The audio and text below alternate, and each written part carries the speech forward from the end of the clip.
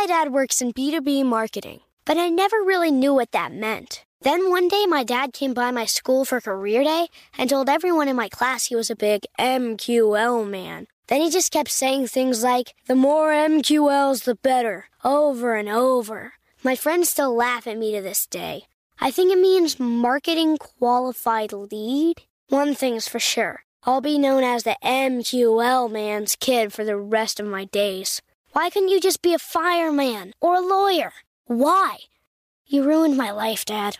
Not everyone gets B2B, but LinkedIn has the people who do. And with ads on LinkedIn, you'll be able to reach people based on job title, industry, likelihood to buy, and more. Start converting your B2B audience into high-quality leads today. We'll even give you a $100 credit on your next ad campaign. Go to linkedin.com/customer to claim your credit. That's linkedin.com/customer. Terms and conditions apply. LinkedIn, the place to be, to be. Welcome to Before Breakfast, a production of iHeartRadio. Good morning. This is Laura. Welcome to the Before Breakfast podcast. Today's tip is about how to make conferences a better use of your time. I've gone to a great many conferences over the years, and when I was first doing so, I would often get frustrated by the whole experience. I'd spend a lot of time studying the conference booklet, trying to figure out which panels to attend. I'd finally choose one that looked most helpful, and then it would be, how shall I put this, boring. I might get one or two insights sitting in a 90-minute session, and that's better than nothing, but I couldn't help feeling like I would have a higher rate of insights per minute by skimming a book. And since I'm an introvert, reading a book often feels more appealing than dealing with crowds. Plus, reading a book is cheaper than flying somewhere and getting a hotel room. But then at some point I realized conferences aren't just about the panels. You need some content to justify an event, which is good for me because I now make my living giving speeches at conferences. I also know that inviting people to be on panels is a good way for conference organizers to make sure certain bigger name people in any given industry attend. But fundamentally, the main point of a conference is to bring people together.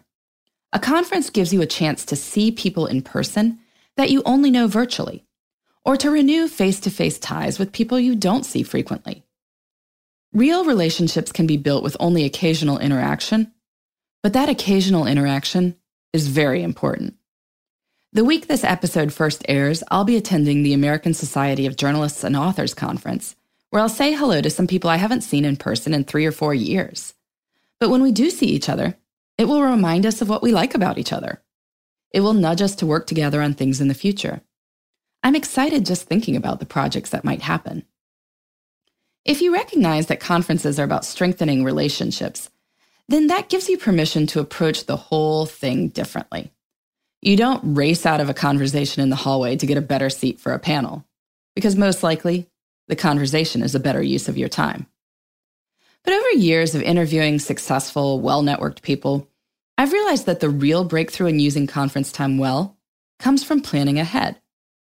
It's great to bump into people in the hallway, but it's even better to make sure you know you're going to see the people that you want to see. So, before you go to a conference, study the list of attendees. Some conferences publish directories in a conference app, but if not, you can do some detective work. Call your friends in your industry and ask if they're going. Ask who else from their organizations will be going. Post on industry discussion boards or Facebook groups that you're going. See who else is too. Look through the list of presenters and sponsors and figure out who you've engaged with online or met tangentially. Figure out who you'd like to get to know better. Then, figure out how you can make this happen. One option is to set up lots of coffee dates. You could park yourself in the convention center or hotel Starbucks and set up coffee dates all day long if you wanted. Feel free to schedule these close together because, unlike job interviews, it's totally fine if they overlap. An overlap is actually kind of nice because it allows you to introduce people to each other. And the odds are good that if you wish to know two people better, they'll probably like each other as well. Of course, you might not know some people well enough to set up individual coffee dates, and some people don't like committing to certain times. They want to leave themselves open to opportunity, and at a conference, that's understandable.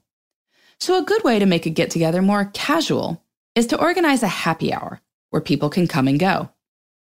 You and one or two other people commit to being at a venue during an early night of the conference, maybe even the night before it starts so you can get a jump on things.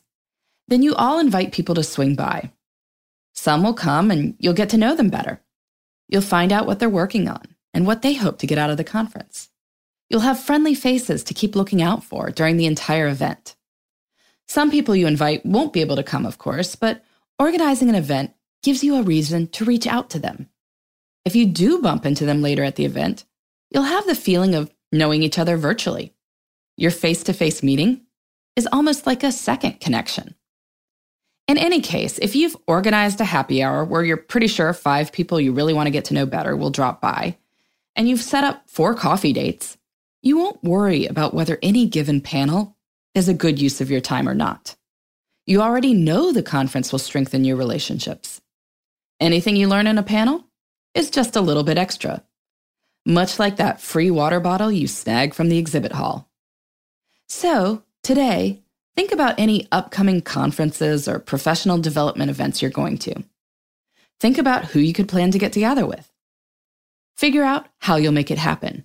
And if you've got a strategy for making good use of your time at conferences, please let me know. As always, you can email me at beforebreakfastpodcast@iheartmedia.com. In the meantime, this is Laura. Thanks for listening, and here's to making the most of our time.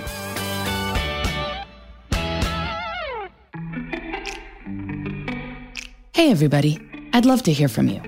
You can send me your tips, your questions, or anything else. Just connect with me on Twitter, Facebook, and Instagram at Before Breakfast Pod. That's BE, the number 4, then breakfast, POD. You can also shoot me an email at beforebreakfastpodcast@iheartmedia.com. That Before Breakfast is spelled out with all the letters. Thanks so much. I look forward to staying in touch.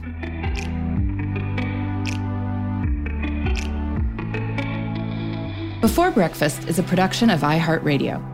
For more podcasts from iHeartRadio, visit the iHeartRadio app, Apple Podcasts, or wherever you listen to your favorite shows.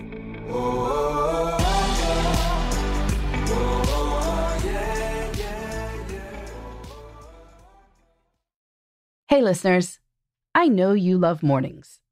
And with nearly 300 beaches in Puerto Rico, each one is a reason to wake up early and catch a picture-perfect sunrise. Puerto Rico has nearly 300 miles of coastline, and the island's diverse geography offers everything from secluded coves with white sand and crystalline water to stunning black sand beaches and beaches perfect for water sports. No passport required for U.S. citizens and permanent residents.